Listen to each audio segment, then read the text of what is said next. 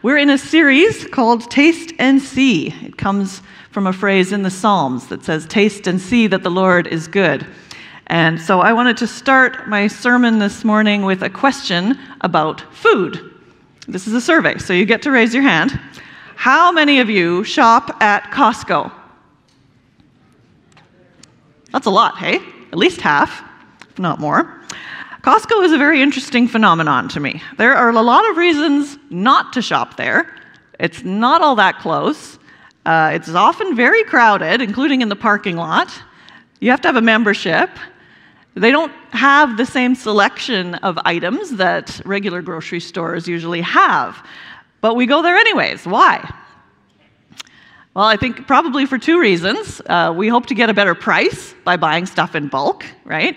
And then it's also nice to stock up on things that we enjoy and food that's going to last us for a long time. So it eases some of that anxiety of not having anything to eat in the house, right? It always feels good after you go for a big shop, you fill up all your cupboards, and it gives you that sense of security that no matter what happens in the next few weeks, at least I've got enough granola bars. Now, I actually don't shop at Costco. I would if I could. But we literally don't have the space in our home to store things in bulk. There's 6 of us, I have 4 children, in a townhouse, and there's very limited storage space. We don't have a garage, we don't have a kitchen pantry, we don't have a deep freeze, so we can only fit maybe a week's worth of groceries for 6 people in our house at one time. So there's no room. And unless we start piling things on the floor, which we actually do already. So, so that means that in terms of food in our house, we have to live without too much of a safety net. And sometimes that's frustrating. During COVID, it was a little bit stressful because you had to worry, are we going to get quarantined all of a sudden and have to be locked down in our house? But thankfully, we're through most of that fear. Why am I telling you this?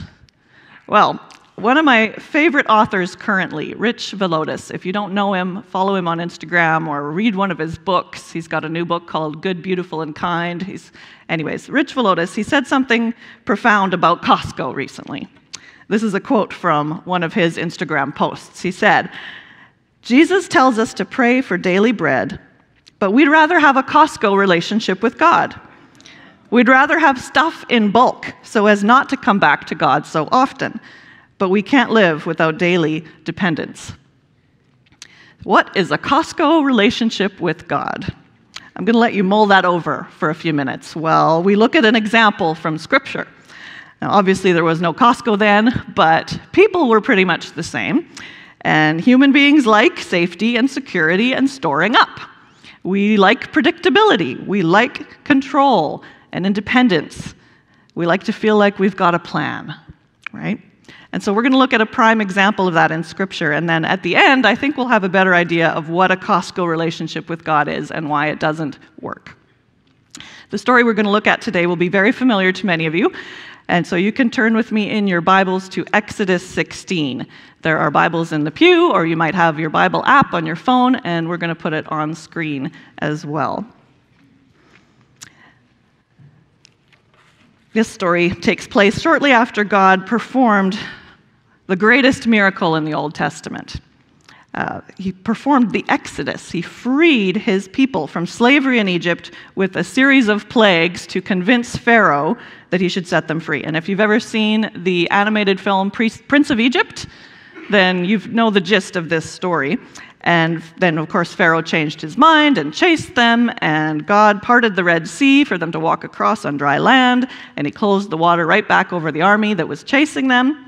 So this group of people had seen incredible miracles. God had proven that he was on their side, he was their protector, he was their deliverer. They still didn't trust him, though. They had been slaves in Egypt for 400 years. They had felt abandoned by God. And now in a matter of weeks, he has done all these things and set them free, but for what purpose? They're not convinced yet that he is always going to be good to them. So Exodus 16, starting at verse 1. The whole Israelite community set out from Elim and came to the desert of Sin, which is between Elim and Sinai, on the 15th day of the 2nd month after they had come out of Egypt. In the desert, the whole community grumbled against Moses and Aaron. The Israelites said to them, "If only we had died by the Lord's hand in Egypt. There we sat around pots of meat and ate all the food we wanted. But you've brought us out into this desert to starve this entire assembly to death." Then the Lord said to Moses, "I will rain down bread from heaven for you. The people are to go out each day and gather enough for that day. In this way I will test them and see whether they will follow my instructions. On the 6th day they are to prepare what they bring in, and that is to be twice as much as they gather on the other days." So Moses and Aaron said to all the Israelites, "In the evening you will know that it was the Lord who brought you out of Egypt, and in the morning you will see the glory of the Lord, because he's heard your grumbling against him. Who are we that you should grumble against us?" Moses also said, "You will know that it was the Lord when he gives you meat to eat in the evening and all the bread you want in the morning, because he's heard your grumbling against him. Who are we? You're not grumbling against us, but against the Lord." So the way I see it, the Israelites made 3 mistakes here. They were forgetful, they were ungrateful, and they were unbelieving. First of all, in their discomfort in the desert, they had no pantry to store up their granola bars, and they forgot what it was really like in Egypt. They put on some rose-colored, nostalgic glasses, a filter over their memories, and they said, "Oh, we were so much better off in Egypt. We had all the meat we wanted. We had all the food we wanted. It was so much better there." That's a pretty selective memory. Did they forget they were slaves? Did they forget that they were enduring forced labor without the supplies to do the job they were told to do? That they were without a future, without freedom or their own land or any hope? They also forgot the power of God that they had witnessed during their escape. All those plagues that hit the Egyptians but not the Israelites. And that final plague, the Passover, when the angel of death spared their households but killed the firstborn son of every family that didn't have lamb's blood on the doorposts. They saw the Red Sea parted in front of their eyes. All these things should have been enough to convince them that God is able to do anything and was more than capable of providing for them. The scripture tells us it had only been 6 weeks since these things happened. The 15th day of the 2nd month. It had been 6 weeks, and they had forgotten what God had done. They were so focused on their current problems, they forgot what they'd been saved from and how miraculous that saving had been. And it's not that they didn't recall the events, they didn't have amnesia, but they forgot the lesson they were supposed to learn, that God was on their side and that he can do anything. So forgetfulness was their first mistake. Their second mistake was ingratitude. If they had been remembering and thanking God daily for what he had done and how he had taken care of them so far, then they wouldn't have been complaining. The wilderness wanderings of the Israelites, if you continue to read about them through Exodus and Numbers, they teach us over and over again that a lack of gratitude is sin, and it leads us into other sins. So in spite of having limited food supplies, they had so much to be thankful for. They were free after 400 years of slavery. They were on their way to a new land. They were seen and loved by God as his special chosen people, his own children. And it wasn't easy trekking through the desert, but God was with them, and he was speaking to them constantly through his servant Moses. They could see the glory of God with their own eyes. There was a cloud by day and a pillar of fire by night leading them, the physical representation of the presence of God with them. How privileged and how blessed they were. And yet they have the audacity to say to Moses, "We were better off in Egypt." They were extraordinarily ungrateful. And thirdly, they were unbelieving. God, the creator of all that exists, had revealed himself to them, chosen them, and made promises to them. And so what evidence did they have that he wouldn't keep his promise? This is what God said to Moses in Exodus chapter 6. Verses 6 to 8. So pay attention to the things that God said he would do. "Therefore say to the Israelites, I am the Lord, and I will bring you out from under the yoke of the Egyptians. I will free you from being slaves to them, and I will redeem you with an outstretched arm and with mighty acts of judgment. I will take you as my own people, and I will be your God. Then you will know that I'm the Lord your God, who brought you out from under the yoke of the Egyptians. And I will bring you to the land I swore with uplifted hand to give to Abraham, to Isaac, and to Jacob. I will give it to you as a possession. I am the Lord. So God had already kept the first part of that promise. He had freed them. He had led them out of Egypt. And so how could they now doubt that he would also keep his promise to bring them safely to the promised land? He had sworn to their ancestors. He says, with an uplifted hand, he had made an oath that he would do it. And he wasn't coerced to do any of that. He initiated this relationship. In his grace and mercy, God came to them and blessed them with these promises. So how could they then think that he'd brought them into the desert to starve? In Psalm 78, it describes this situation. Verses 18 to 22 of Psalm 78, it describes it like this.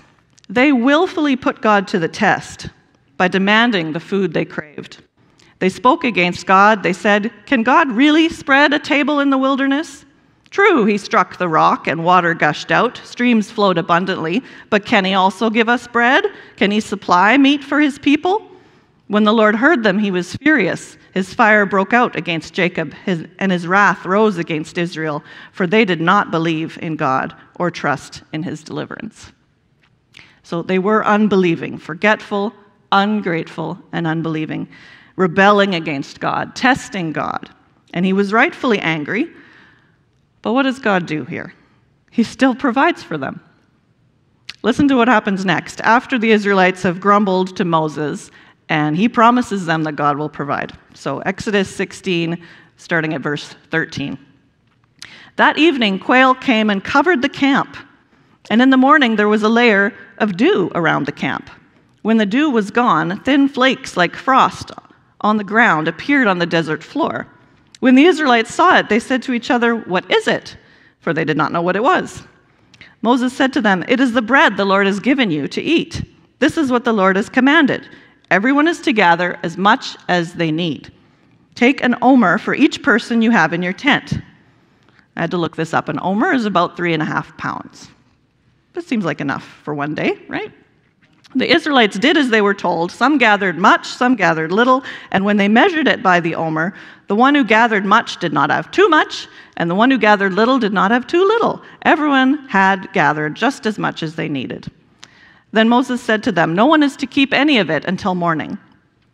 However, some of them paid no attention to Moses. They kept part of it till morning, but it was full of maggots and began to smell. So Moses was angry with them. Each morning, everyone gathered as much as they needed, and when the sun grew hot, it melted away.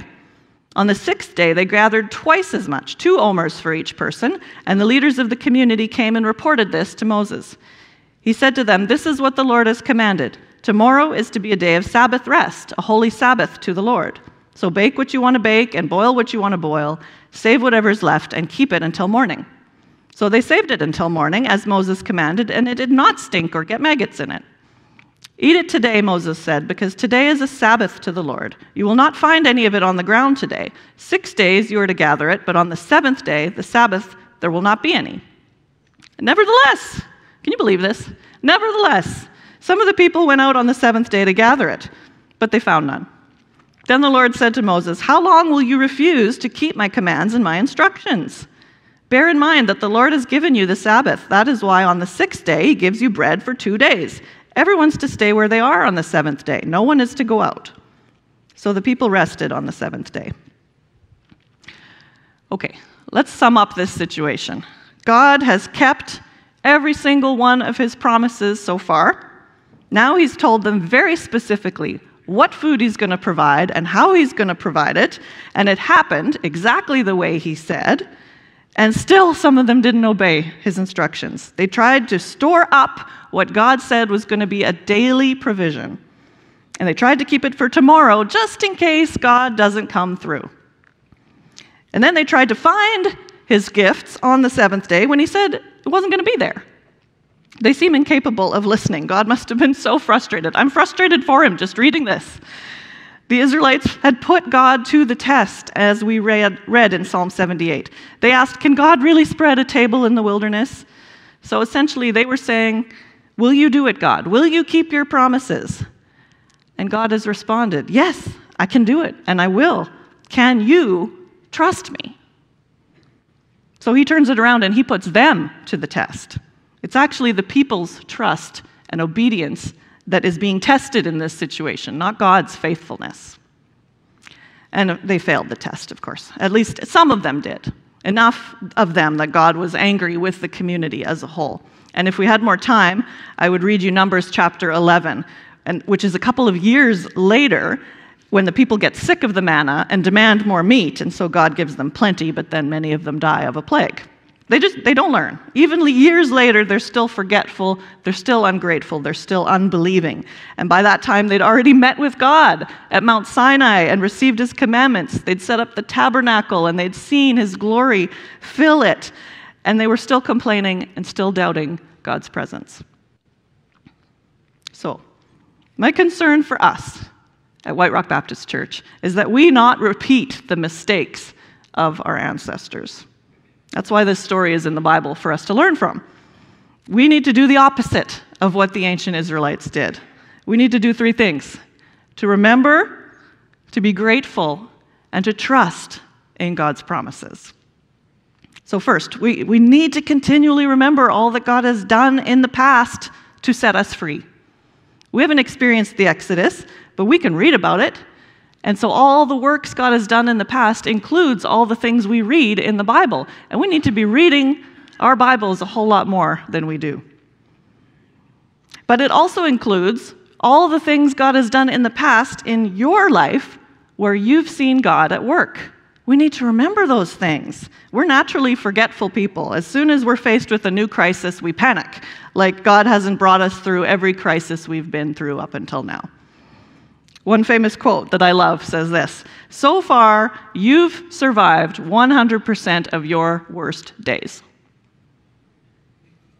And I would edit that to say, with God's help, I've survived 100% of my worst days. And so if I hit another bad day, I should remember and ask God for his help once again. He's still going to be there. He's still faithful. He hasn't moved. And so I encourage you to do something this week. This is your homework. I encourage you to prepare in advance for your next crisis by writing down all the specific ways you can think of that God has shown up in your life. We sang that song about all my days you've been faithful. Write them down. How has God been faithful? How has he sustained you? How has he healed you? How has he provided for you? When did he encourage you? Who did he send into your life at just the right moment to help you? What terrible things could have happened and then didn't because God protected you? Write that all down and then read it when you doubt if God sees you and if he's still good. Okay? You'll be prepared. It will help, I promise. Write it all down. Read that list when you have doubts. And the older you are, the longer a list this is going to be. So you might have to limit yourself to the last 20 years or something, or you'll be writing a book.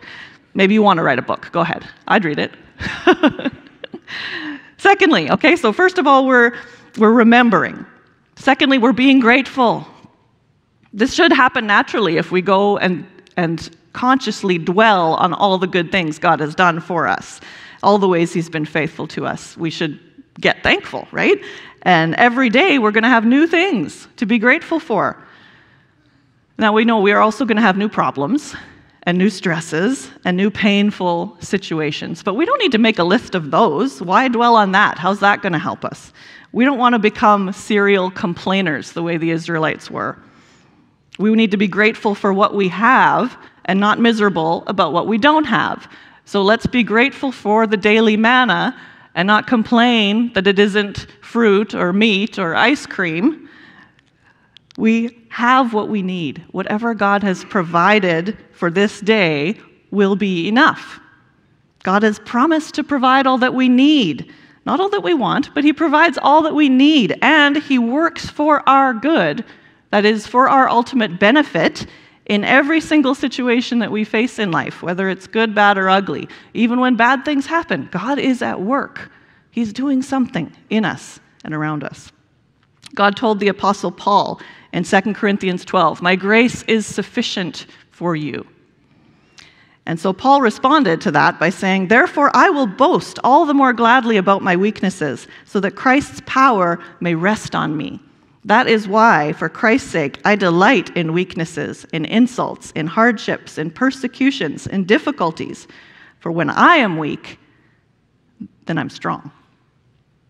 So Paul trusted God so completely that his response to hardships was not to complain about the hardships, but to actually rejoice because it was God getting to show his power again. Every crisis was actually an opportunity for God to glorify himself by bringing him through yet another difficulty. It's something that will be added to the list of God's faithfulness in the future, right? We don't know how God's going to bring us through this crisis, but we know he will, and someday we're going to get to write it down on our list. Can you imagine how much peace we would have if we could have an attitude like this? We get to a major crisis and we go, okay, well, let's watch and see what God's going to do this time. I'm grateful God allowed this to happen so I can see God at work again. I don't think like that, but the Apostle Paul did, and wow, I hope someday I'll be able to think like that. And so this leads us to the third thing. We're remembering, we're being grateful, and then we're trusting God's promises. And the only way to do this is one day at a time. I can't emphasize this enough. We can't trust God in the past, that's over. We can't trust God in the future because we're not there yet and we don't know what's going to happen. All we can do is trust God today. Jesus said in Matthew 6, "Look at the birds of the air. They do not sow or reap or store away in barns, and yet your heavenly Father feeds them. Are you not much more valuable than they?" God provides one day at a time for all the creatures on earth. Very few need to stockpile anything. And so why do we think God provides differently with human beings? This is his way with us, with all of his creatures. He gives us what we need one day at a time. He's our provider, and I'm not just talking about food here. Sometimes I've heard people say to someone who's going through a hard time, "I don't know how you do it. I could never handle that. I could never get through what you're going through." Well, you could actually, because God will provide the strength you need when you need it, right? He doesn't give it early, but he doesn't ever come late, right? Right when we need, God provides what we need. And too often, I think we try to trust that God's promises will always be true, and that's admirable, but we make it harder than it needs to be, because all we really need to do is trust that God's promises are true today, that he's with us today, that he's good today. This is the moment we're living in.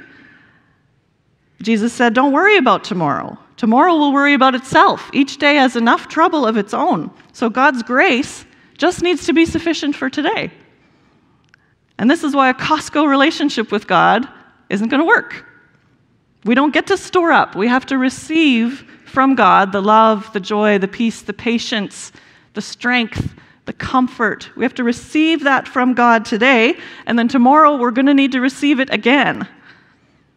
So Jesus compared the Holy Spirit to rivers of living water.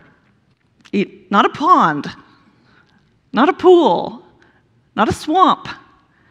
It's not saved up. The Holy Spirit is like rivers of living water flowing through us. Rivers are in motion. They're always dependent on more water coming down to fill them.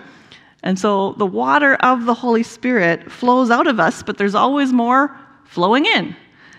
We're continually receiving from God and then giving away what we receive. It's one day at a time. That's the only way to live and walk in the Holy Spirit, is by receiving what we need from Jesus one day at a time and trusting that his promises are going to hold for today. Now, this is much easier said than done, of course, because just like the Israelites, we worry that just because God provided today doesn't mean he will tomorrow. What if tomorrow he fails me? We want to be secure for the future. We want to store up his gifts, but we can't do it. His faithfulness in the past is our only security for the future. we're just going to have to come to him every single day with open hands and say, give us this day our daily bread. So let's pray that together. Pray with me, please. Lord, you know we are just like the Israelites.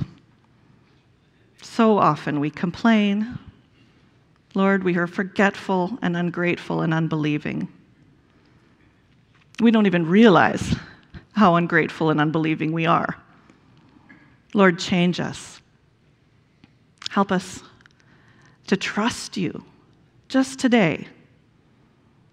Lord, help us to remember all of the wonderful things you've done in the past for all of your people through history, recorded for us in the scriptures, and then for each one of us, for our families, for our friends. Let's treasure the stories of how you have been faithful to people and the things you have done so that we can be grateful people, not worrying about what we don't have, but overflowing with joy because of what we do have.